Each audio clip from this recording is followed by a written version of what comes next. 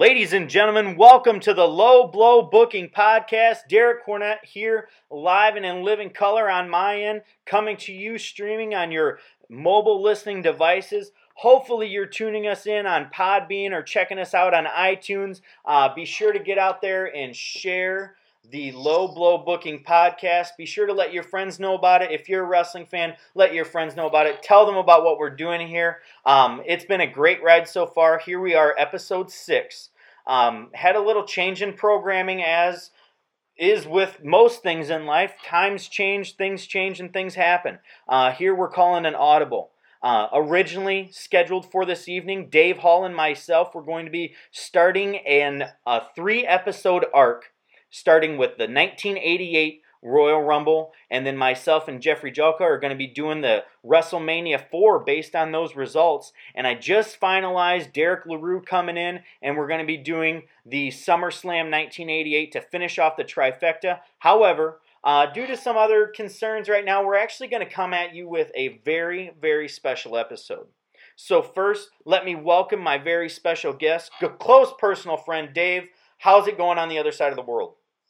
Mate, it's doing really well down here. It's great to be back with you, and it's a lovely, lovely spring day down here in Australia. That's awesome. You know, the funny part is that it's 9:40 p.m.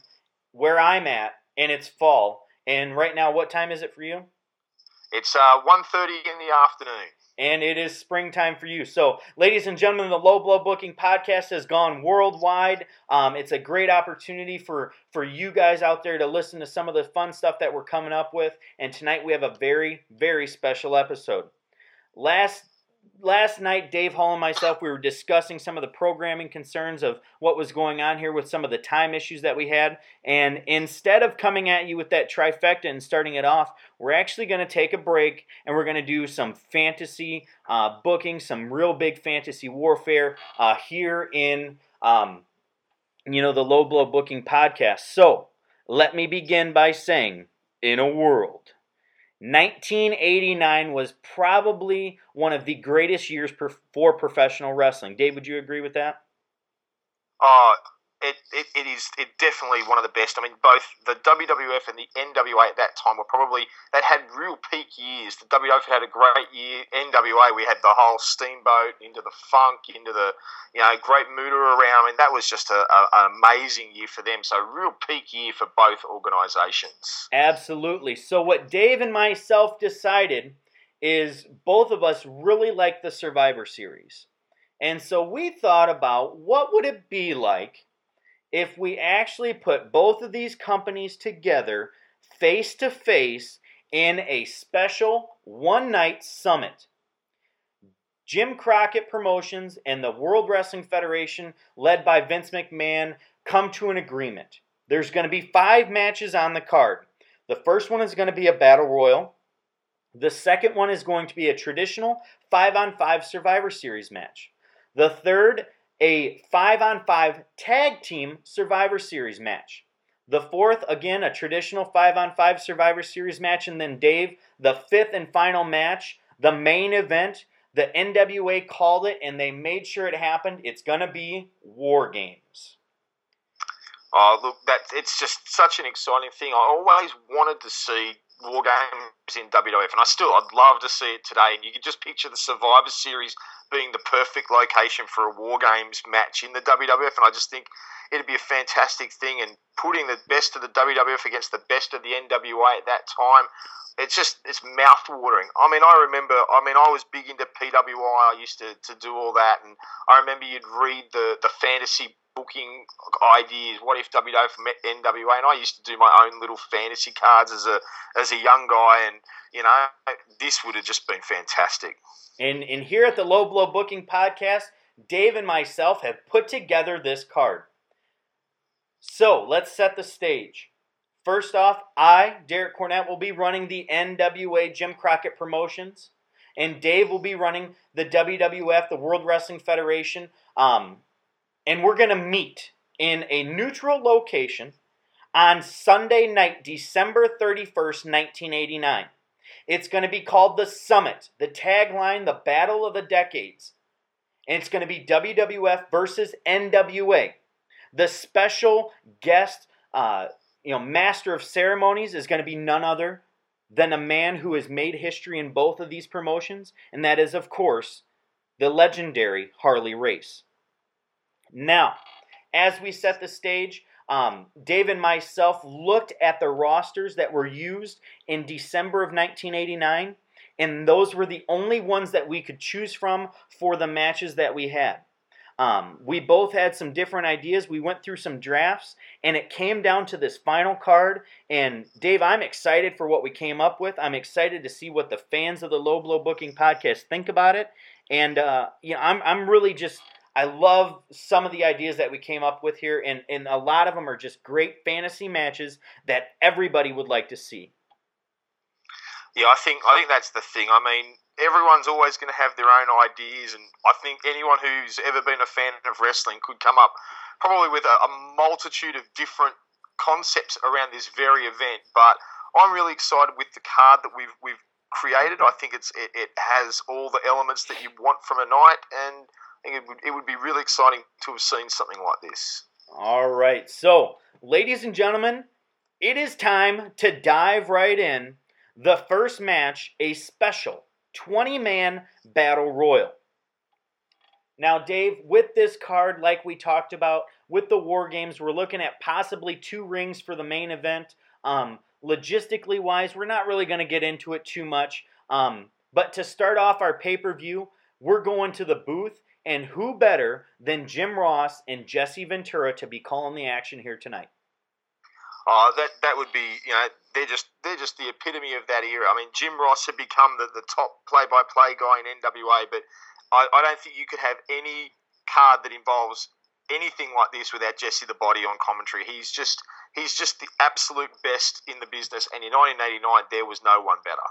And one of the things maybe I'm thinking about as we do this, in the back, obviously we have our Mean Gene Okerlund and Gordon Soley. Being able to do some backstage interviews. Maybe Tony Schiavone's around somewhere because he's got ties at this point with the NWA, even though he's a WWF employee.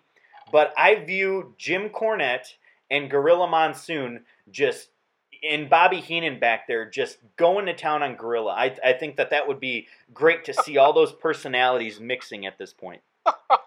I could just picture Bobby and Jim Cornette just bouncing different one-liners off each other in a conversation. It would be hilarious. And then you have somebody like Lord Alfred Hayes pop up out of nowhere. Paulie Dangerously is going to be back there somewhere. It's just going to be this plethora of just amazing talents and really entertaining characters. And that's what this show's all about here. So let's dive right in. I even said that we weren't going to talk about it too much, but I liked our discussion on it. So our referees tonight, we're going to have Joey Marella and Dave Hebner from the WWF. We're going to have Tommy Young and Nick Patrick from the NWA. Yeah, and we talked about, we were discussing before we came on air the fact that this is around the time Tommy Young got hurt, but in a world of fantasy, it'd be really good. He'd been the epitome of the NWA for so many years. It'd just be perfect for him to be involved in this event. Absolutely, and it gives him that respect that I think that he deserves, because when I go back and I watch matches, I think about what can make a great referee, and when it comes down to it, Tommy Young is the best I've ever seen.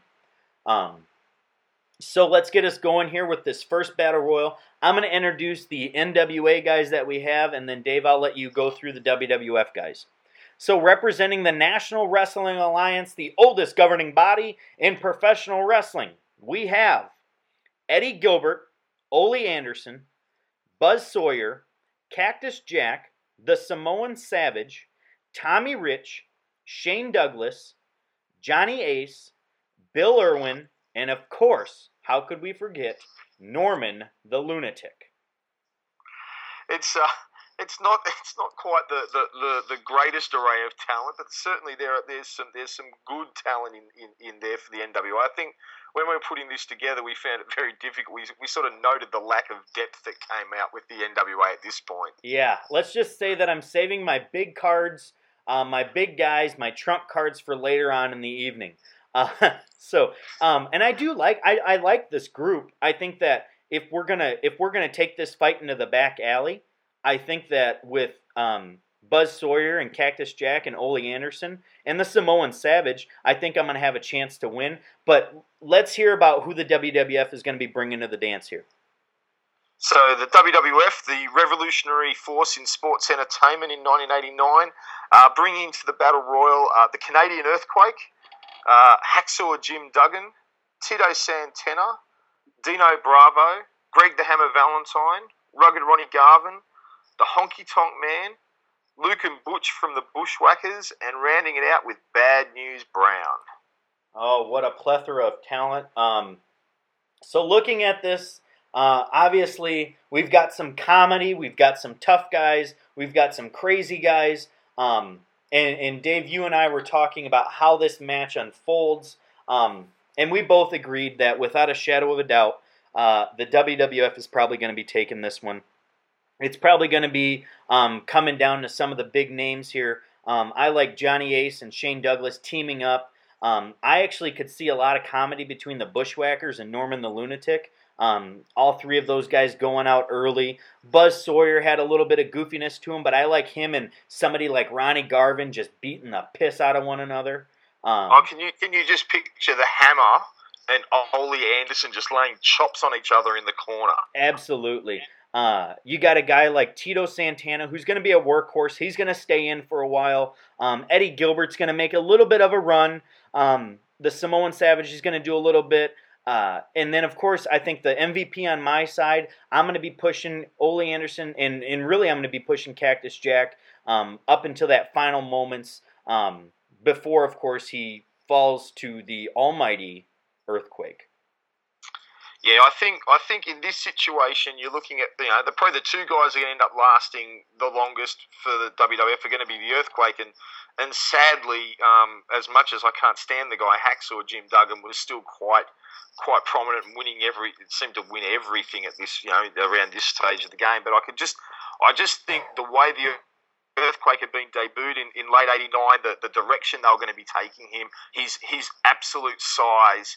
It would make it very difficult for him to not be put over as the winner of an event like this. Absolutely. And even a guy like the Honky Tonk Man or Bad News Brown, I think that they're going to make a little bit of a run.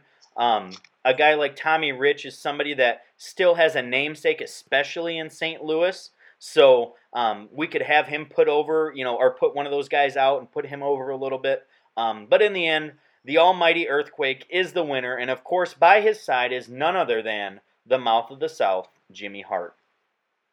Megaphone in hand, jumping up and down after the match, probably touting about how great the Earthquake is, how no one can... and I think at this point it would almost be that no one can take him off his feet. I think you could picture on several occasions NWA guys trying to, three or four of them in there, Ace and Douglas and, Ole Anderson, Eddie Gilbert, all trying to get in and under Earthquake and lift him over, and him just pounding away, pushing him off, and that almost that element where Earthquake doesn't go off his feet. Like, he might get in the corner, he might be on the ropes, but he just has that presence that, has that monster image, almost Yokozuna-like in the Royal Rumble of '93. Yep, and he does do that in the Royal Rumble of 1990 coming up in a couple weeks. So I like him doing that. I like a guy like Buzz Sawyer coming up and really giving him a fight and going over.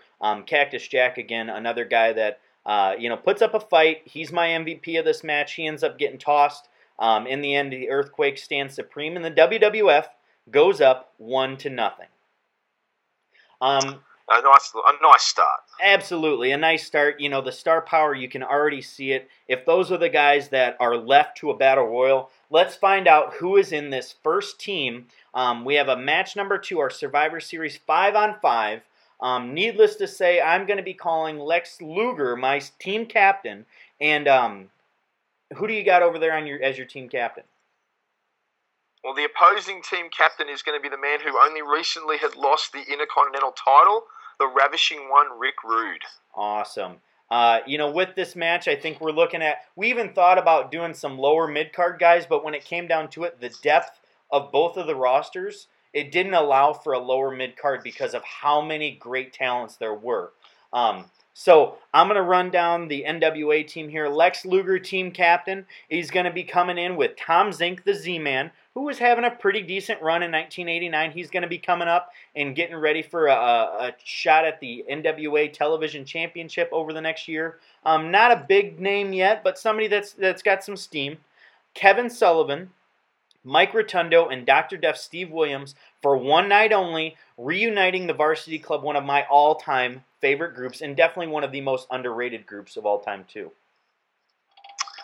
Yeah, and I think what we need to probably let everyone know is one of the things we've had to do here is we've had to suspend that element of the heel face within the companies. Like, there'd still probably be internal issues, and you can picture Dr. Death and Rotundo and Sullivan probably not quite getting along 100%, but we're coming from the point of view that everyone on the roster has put aside their personal differences to do battle with the other company, and which allows us to have these faces and heels all mixed together. Absolutely, that suspension of belief on, for this one night, Jim Crockett is back there and he's telling his guys, I need you to be together for one night, but with a pompous ass like Luger leading the team, you can already tell that there's going to be some issues, and they're going to arise early on. So tell us about the WWF team. So Rick Rude's recruited quite a strong team to go into battle with him. He's bringing with him the former NWA champion, a man who would know a lot about guys like Sullivan, Rotundo, and Luger, and that's the American Dream, Dusty Rhodes. He's also bringing with him Jake the Snake Roberts, the man who was on a bit of a roll at this point, the model, Rick Martel, and then rounding out the team is the man who was shooting for the stars at this point. That's Mr. Perfect. Absolutely. And you said Jake Roberts, correct? That's correct. Yep. Okay. And I think one of the other things that we look at in some of these matches are who are some going to be the variables outside of the ring. Obviously, with this team, you've got Rick Rude, who's got Bobby Heenan, and you've got Mr. Perfect, who's got the Genius. And then you've got Jake Roberts, who's got Damien. Over on my side with the NWA, I've got Lex Luger and his ego, which is enough for an entire crowd, but I don't have anybody backing my guys up. No, especially when Sullivan's actually in the ring. Sullivan might have been, there might have been that element of maybe Sullivan could have been on the floor with Rotundo and whoever, but Sullivan's in the ring, so it does take out that little bit of extra support. And of course, we all know the role the managers play. You can picture Bobby giving Rude and some extra advice, and I can even picture Bobby sort of giving Rude advice and Jake sort of walking over there and Bobby doing the runner because he doesn't want to have anything to do with the snake. So it'd be a good little dynamic. Absolutely, and as we go through this contest, again, I like that WWF team a lot. I like some of the elements that I have over on the NWA. I think Dr. Death Steve Williams' strength is going to be one of the key factors to him, but it's also going to be the issue that he has with Sullivan and Rotundo. It's going to end up being kind of his downfall and causing him to somehow get eliminated. After that, Mike Rotundo and Kevin Sullivan. Sullivan, who's pretty weak at this point in terms of his in-ring work and as viewed by other people, because he's not a full-time wrestler per se. He's going to be somebody that goes down easily, even to somebody like Jake the Snake, which would be great. Or even I could just picture sort of really, if you want to sort of give a bit of a nod and a gesture back to the old school days, old school from 1989 being early 80s, and that could be have Dusty take Kevin Sullivan out. It's sort of a bit of a homage to their Florida feud. Mm-hmm. And so we both talked about it. I think it comes down to Lex Luger, and we're giving Tom Zink the push to the moon. We're going to have him be in this spot.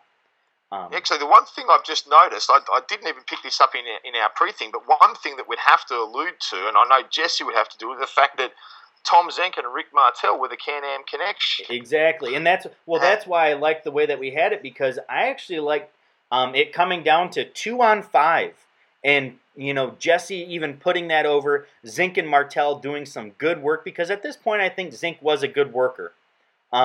Zink maybe gets a quick flash pinfall over Martel, who could lose because he had that arrogance about him where he could pop his hair back up, he'd still be upset, and he'd still get his heat back pretty quick.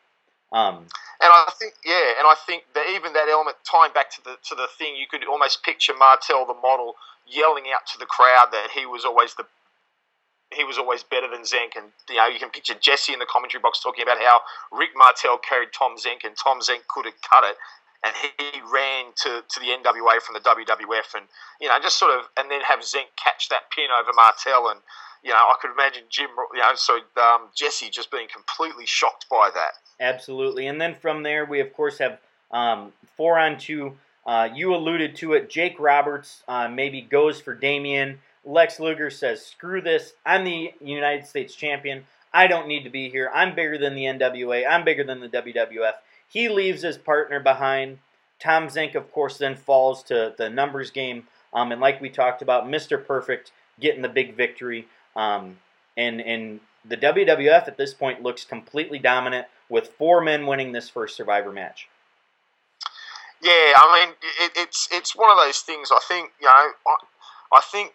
with where Perfect was going and who Perfect had become by this point, anything other than a perfect victory for him would have been just completely ruined the whole image of the gimmick that he put forward. Rick Rude was fantastic. Those two together. I mean, I'd love to see early on in that match sort of Rick Rude and Lex Luger doing a little bit of a who's got the better body, sort of pay homage to the pose off that Rude had done earlier in the year. But in the end, Lex, I can just see Lex going, I don't want, this is not worth my time. I'm too good for this. I'm the US champion. I'm going to just save my bacon. And I could even picture Jesse applauding him for it, going, it's not worth it. He doesn't want to get hurt. He doesn't want to risk being hurt in this situation. I can actually see Jesse. I mean, Lex Luger in '89 was a good worker. Yep. I mean, I've seen matches. I've got all the '89 stuff on DVD, and he is a good worker at that time, had been for a couple of years. I could see that Jesse would be all over Luger as a fan and would applaud the move. Absolutely. He'd put it over because he values championships, Jesse does, and he knows that Luger, as the champion, is making the smart move, because why would he risk getting hurt? Because regardless of what happens, Lex Luger is still going to be the U.S. champion tomorrow, and he's got to go defend that title, and he is the #1 contender for the world title. I like Dr. Death Steve Williams coming in early and showing his power off, because a guy like Rick Rude and a guy like Mr. Perfect and a guy like Rick Martel will sell their ass off for him, and that only makes Dusty bigger when he puts him down or whatnot. And to be fair, look, I mean, if you wanted to even this match out a little bit more, I could even see Luger getting a shock pin over Dusty. I mean, they've got history. Dusty's someone, I think by this point he would be willing to do something like that. But in the end, Rude and Perfect and probably Jake the Snake need to have that. And They were stars in the WWF. They were at that top end thing. Jake chasing Luger off with the Snake, I think, would be really good visual comedy. Luger not wanting to be near the Snake, I think it'd make perfect sense. Absolutely. So at this point, ladies and gentlemen, I'm sorry to say, but the NWA is down, and we are not out yet, because we're coming back with the Tag Team Survivor Series match, the epitome of what the NWA was all about at this point, in my opinion. Was the main event and the tag team division. It was so deep. So let's break down this next contest, the Tag Team Survivor Series match. Dave, why don't you tell me who your captain is? Well, I remember when we were putting this together, we had this team went through a series of different looks, because as we started to put together the other matches, we wanted to use some guys elsewhere. And so the team we've come up with, and look, we talk about the depth the NWA has. The WWF still had a ton of depth in their tag team division. It hadn't fallen apart yet. It was a little while before it would. But the captains of the team would be the recently crowned WWF Tag Team Champions, Andre the Giant and Haku, the Colossal Connection.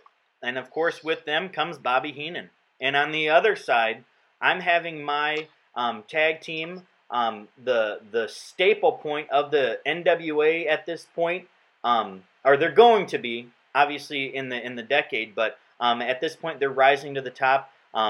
It's the Steiner brothers, Rick and Scott. I think at this point they're coming in huge.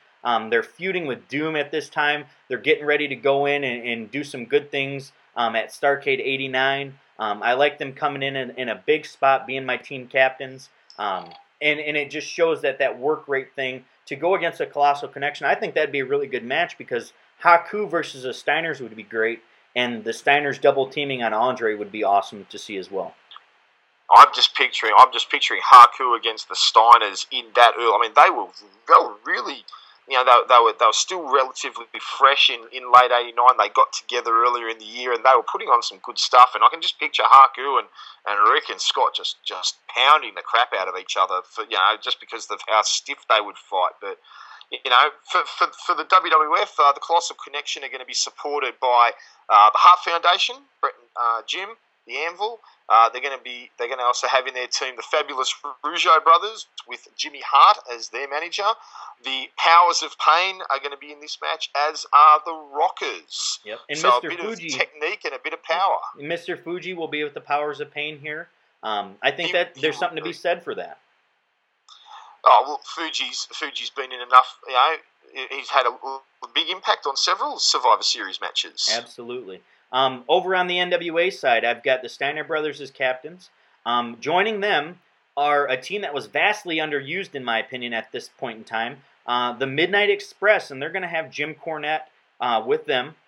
They're going to have the fabulous Freebirds, Michael Hayes and Jimmy Garvin, who at this point are coming around a NWA World Tag Team title run. I think they're flying solo at this point, but they're also associated through numbers with the Samoan SWAT team, Fatu and Samu, and they're going to have Paulie Dangerously with them. And then rounding out that team is the brand new kids on the block. They're coming off a big win going into the Starrcade, and that is Doom. And at this point, they're not unmasked yet, but they still have what I believe is the most beautiful woman in the history of professional wrestling, and that is Woman. Well, they were so. I remember when Doom came on the scene. I remember the mask gimmick and stuff. I think the problem was though that by trying to hide who they were, Doom I felt were, while they got that initial win over the Steiners, it seemed almost like a little bit of a fluke, and they never really seemed to get a lot of respect. And I think when looking at the booking of this match, I think that would come into play, sadly. And I'm not sure Simmons and Butch Reed would last very long, only because you've got the issues with the Steiners, and just the way they've been presented till now wasn't very flattering. But I mean, the rest of the side, I mean, there's some real, the Express would be fantastic. I mean, can you imagine I can just picture the Midnight Express and the Rockers just starting this out and putting on a tag team clinic for the first couple of minutes, and before everyone else starts to get involved. Absolutely, and that's what really this match breaks down to.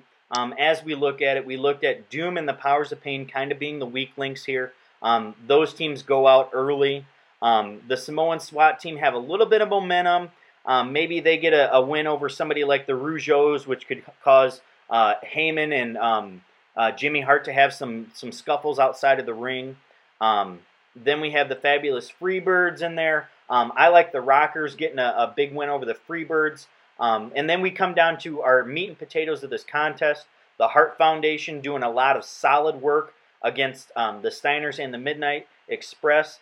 We talked about this great spot with the Steiner brothers and the Colossal Connection. Dave, why don't you tell us about that spot?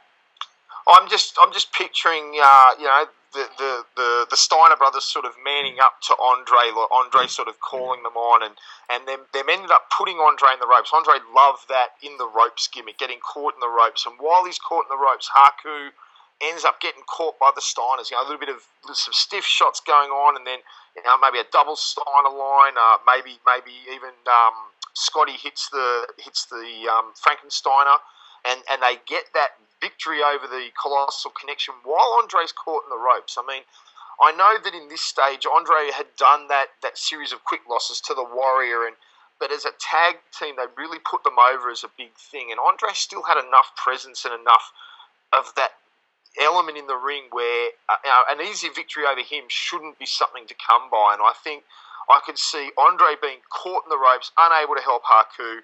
Haku takes this pinfall loss, and and almost the Hart Foundation and the Rock has been quite shocked by this turn of events. And then we get into the real cusp of this match. At this point, we maybe have, I'd say, 12 minutes of solid 8-man tag team action. A good spot here coming with the Rockers and the Midnight Express. Obviously, they would just put on some great work, but we talked about maybe Jim Cornette getting involved.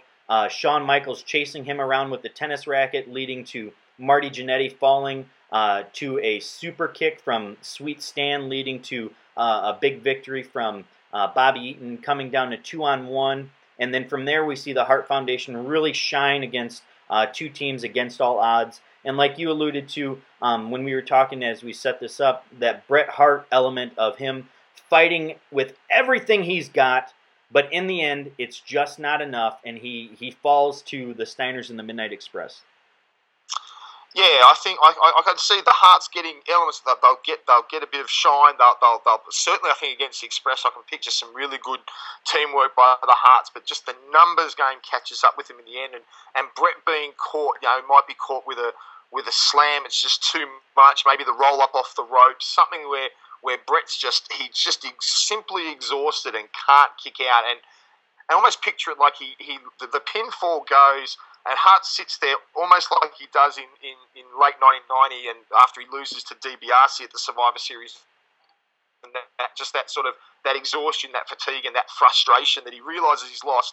And I could even see the Steiners offering to shake the hands of the Hart Foundation after the match. But at this point, I'm pretty certain that by this point, the Midnight Express were back to the heel side of things. Yep. You could even sort of see Steiners off the handshake. It leads to a push and shove between the Steiners and the Express, and maybe the Steiners end up getting the Express out of the ring to just have that moment in the sun. Absolutely. I like that. And at this point, the NWA's caught a little bit of momentum. Shining in the tag team division. And then it all builds up to our next contest, match number 4, the Survivor Series traditional match, 5-on-5, and what I like to call my future team. This is a team of people that were destined for great things in 1990, and I'm starting it out with my big guy, the franchise, and that is Sting. Dave, who do you got to go against my franchise, the number one guy, going to be my guy for the 90s, over on the WWF? Well, I don't think it's going to be any surprise to anyone listening to this that in that late 89, the guy that the WWF was starting to look to was going to be Sting's former tag team partner, the Ultimate Warrior. And I think that would be an awesome image of the Ultimate Warrior and Sting leading two teams against each other and basically being in the ring for the first time in years together as those opposing captains. I think it just have that image. I mean, you could just picture the future of the industry lining up face to face against each other in this one-off encounter. I think it'd be fantastic. So the Ultimate Warrior would be the captain for the WWF on this side of things. All right, and now rounding out my futures team. First off, I've got Flying Brian Pillman, who's relatively new, but he's definitely somebody that's gotten a pretty good rub. He's had 2 really good matches with Lex Luger at this point. He is a solid contender. Him and Tom Zink have been really good in the tag team division. Also, the television champion at this point is the Great Muta.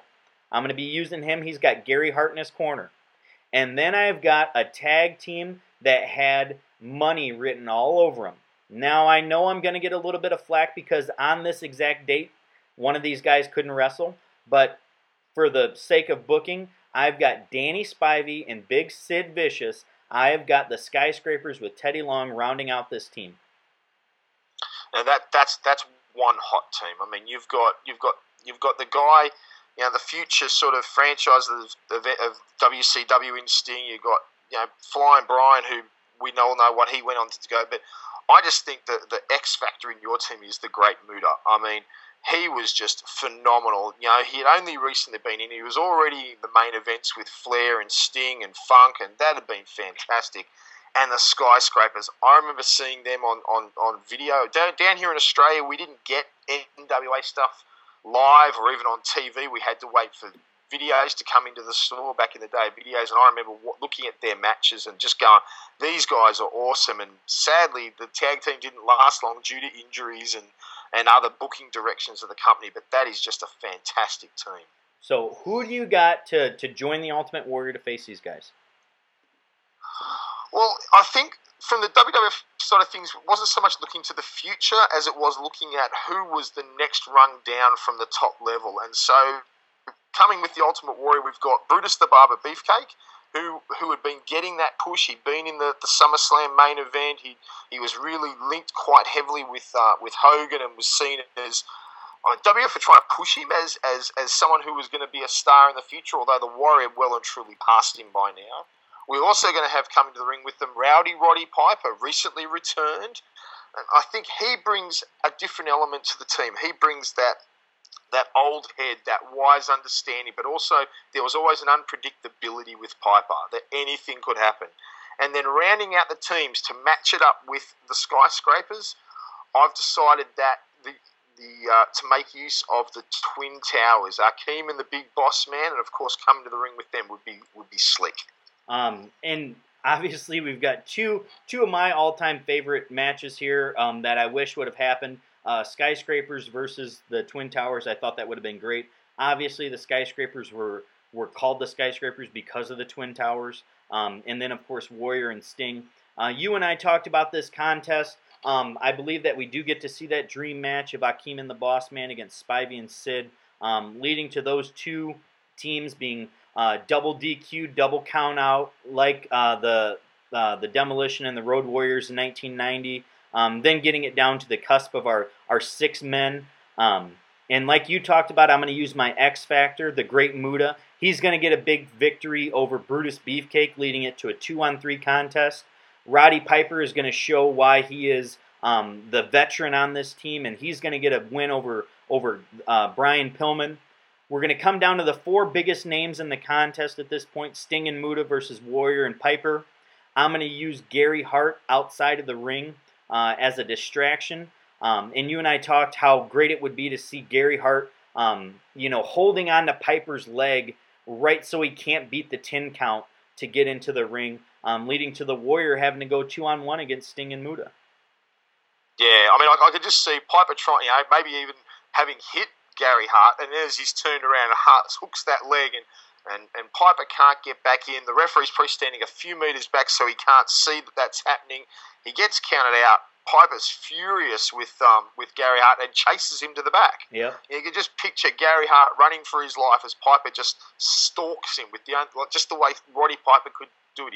He didn't have to do the crazy walk. He could do that stalking on "you're a dead man and I'm going to get you" sort of walk. And Warrior is looking at a 2-on-1 situation, which at this time, WWF fans will be sitting there going, "But he's the Ultimate Warrior. What does it matter if it's 2-on-1? He can do it." Absolutely. And then from here, we talked about Warrior getting that big pose down with Sting, the big shine, even letting him get some offense on Muta. And then, of course, I like this finish of Sting and Warrior really doing some nice work. And it comes down to Warrior almost putting Sting in a spot where he's looking to finish, maybe getting those shoulder blocks in. I don't know if we do the press slam possibly, but what it comes down to is he comes over and he's looking to grab Muta and throw him in the ring, but Muta missed the Warrior, leading to Sting coming and rolling him up for the 1-2-3, a flash pinfall again. The NWA has just jumped up to tie the series 2-on-2, and we've got a little bit of an issue here because Sting didn't know that Muta did that. They could have some issue after that, but in reality, the big story is Sting and Muta move on. They are, they get the NWA back into the scheme of things. Yeah, and I think one of the things that could work really well here is Sting. Yeah, you can sort of picture at the end of the match, Warrior's got the green, the mist over the top of the face paint, maybe wildly flailing around after the match is over. Sting realizes what's happened, and maybe he hits Muta, chases him off, whatever, and then just at the end of the match, that tag to the past, and also the nod to the past and the look to the future, Sting actually shaking hands with the Warrior, maybe even the hug in the center of the ring, sort of, look, I know I know I pinned you. I know. I just realised now it probably wasn't legit and it wasn't fair.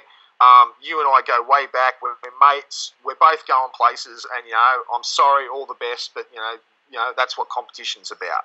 Yeah, and I even think they could have that face off of referees holding them back because Sting doesn't want to win that way at this point. He's a clean cut babyface, as clean as they come. Warrior doesn't want to lose. It could be a pretty good little showdown there. Something to really build off of as we head into what is going to be our main event of the evening. As we talked about, Jim Crockett and Vince McMahon agree to this contest. Vince McMahon puts over the Survivor Series concept, but Jim Crockett says, well, if we're going to do it, we're going to do it the right way. 1989, it's going to be the War Games. Now, all I want to do right now, Dave, is tell me who is your captain for the WWF at this point. Oh, I don't think there's any doubt who would be captaining the WWF in a main event. It would be the champion, the man himself, Hulk Hogan. He was the number one guy in the company. He was the one that Vince had put all his money behind and all his expectations on, and you could just see Hogan would be the man who would be in charge. And rounding out the NWA, who else? The Nature Boy, Ric Flair. So, Dave, tell me about who rounds out your WWF team. Well, we've ended up with an interesting mix of talent because in a War Games match, you need guys that can go a while and can work, and you also need the power. And with the elements we've got, Hogan's ended up with several very, very good allies and several guys that he's got a long history with. So coming in with Hulk Hogan, the former champion, the man Hogan's been feuding with for most of the year, the Macho Man Randy Savage. Another man who Hogan's feuded with on and off for the better part of the last 2 years in the $1 Million Man Ted DiBiase. And then rounding out the team, the tag team that were the number one team in the WWF at this time. They were main event players by now. They were getting huge pops. They were really the top, even though they just lost the belts. They were the team, and that's Axe and Smash of Demolition. All right, and then over on the NWA, Ric Flair's going nowhere without the returning enforcer, AA Arn Anderson. He's going to be joined by his arch nemesis throughout the year, and that is the unpredictable Terry Funk. And then, because the War Games is really made for a guy like Terry Funk. And then, of course, two men who are no strangers to the War Games, the number one team in the NWA at this point, Hawk and Animal, the Road Warriors. Here we get our biggest fantasy matches of all time, Flair and Hogan in the peak of their days. And then, of course, the Demolition Road Warrior feud coming to a head. Dave, let's go through here. Let's talk about who's coming in first for each team, and let's build this contest and wrap up and see who is going to survive this summit. So for the NWA, coming in first is none other than Arn Anderson. And for the WWF, we've got at ringside Ted DiBiase and Randy Savage having a conversation. DiBiase flashes the money sign, and Savage goes in first. And I think there's no two better guys. These are the two premier workers in terms of in-ring stuff. Obviously, Flair could be put in, but Savage and Arn really do some good stuff to get things going. Of course, the NWA somehow wins the coin toss, and in comes Ric Flair for the NWA for a 2-on-1 on Savage, who could still get some babyface heat. And yet, at the same time, he would be vicious enough to be able to take the fight back to them. You can picture heads being rammed into the cage, early blood. I could see all three of these men popping out the early blood. The buzzer goes, and the WWF send in Smash. And here you've got some power coming in with a former NWA guy, Smash coming in with some big stuff. The NWA kind of flutters a little bit, and they say, well, we got to send in some power too. So they bring in part of the Road Warriors, and that is Animal. And I could really see at this point Animal sort of coming in on fire, really doing some of these biggies, power slams, running shoulder blocks. The buzzer goes, and DiBiase steps up, much to the surprise of everyone. The $1 Million Man steps in. I think this would be the point. You want another workhorse in there for the WWF. They need a guy who can carry the match through to the end and not have this thing just turn into a punch kick for the rest of the night. From there, Who do you got coming in next for the WWF? It was DiBiase, we said. DiBiase.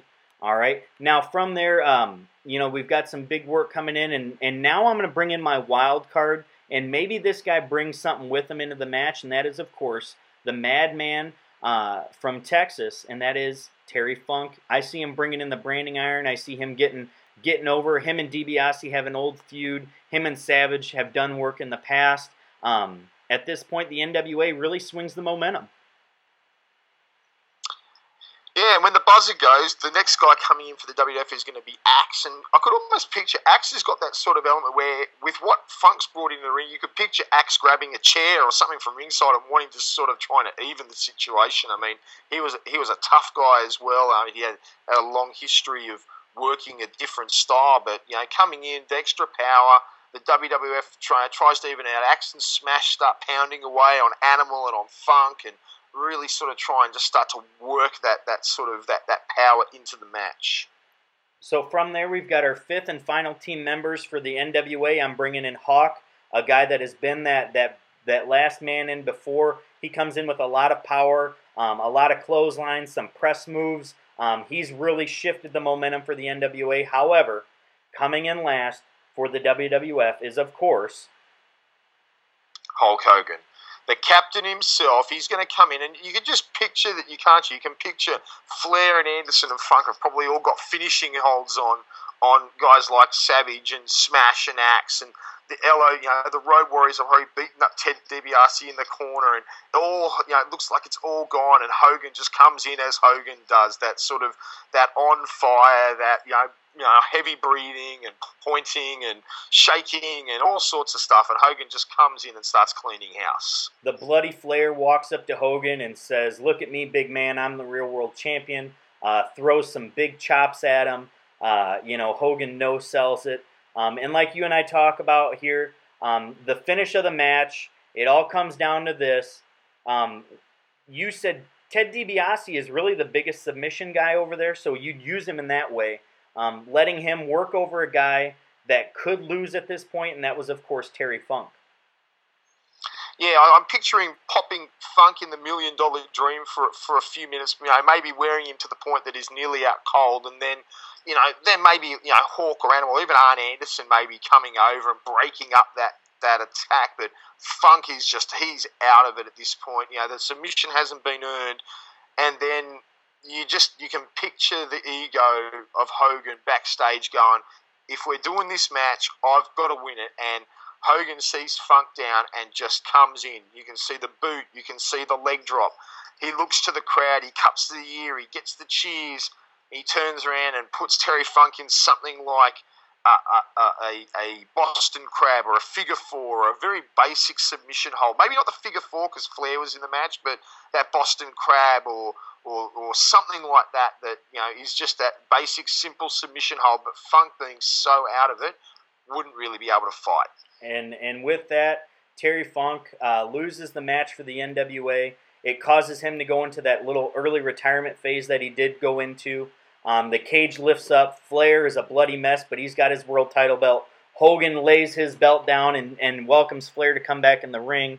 At this point, maybe Hogan gets a little shine on Ric Flair. You never know what the egos would do at this point. But then, the WWF reigns supreme. They win 3-2 coming out of this event. I know that my tag team division looks really strong, and I know that my franchise guy Sting has really set a mark, and along with the great Muta.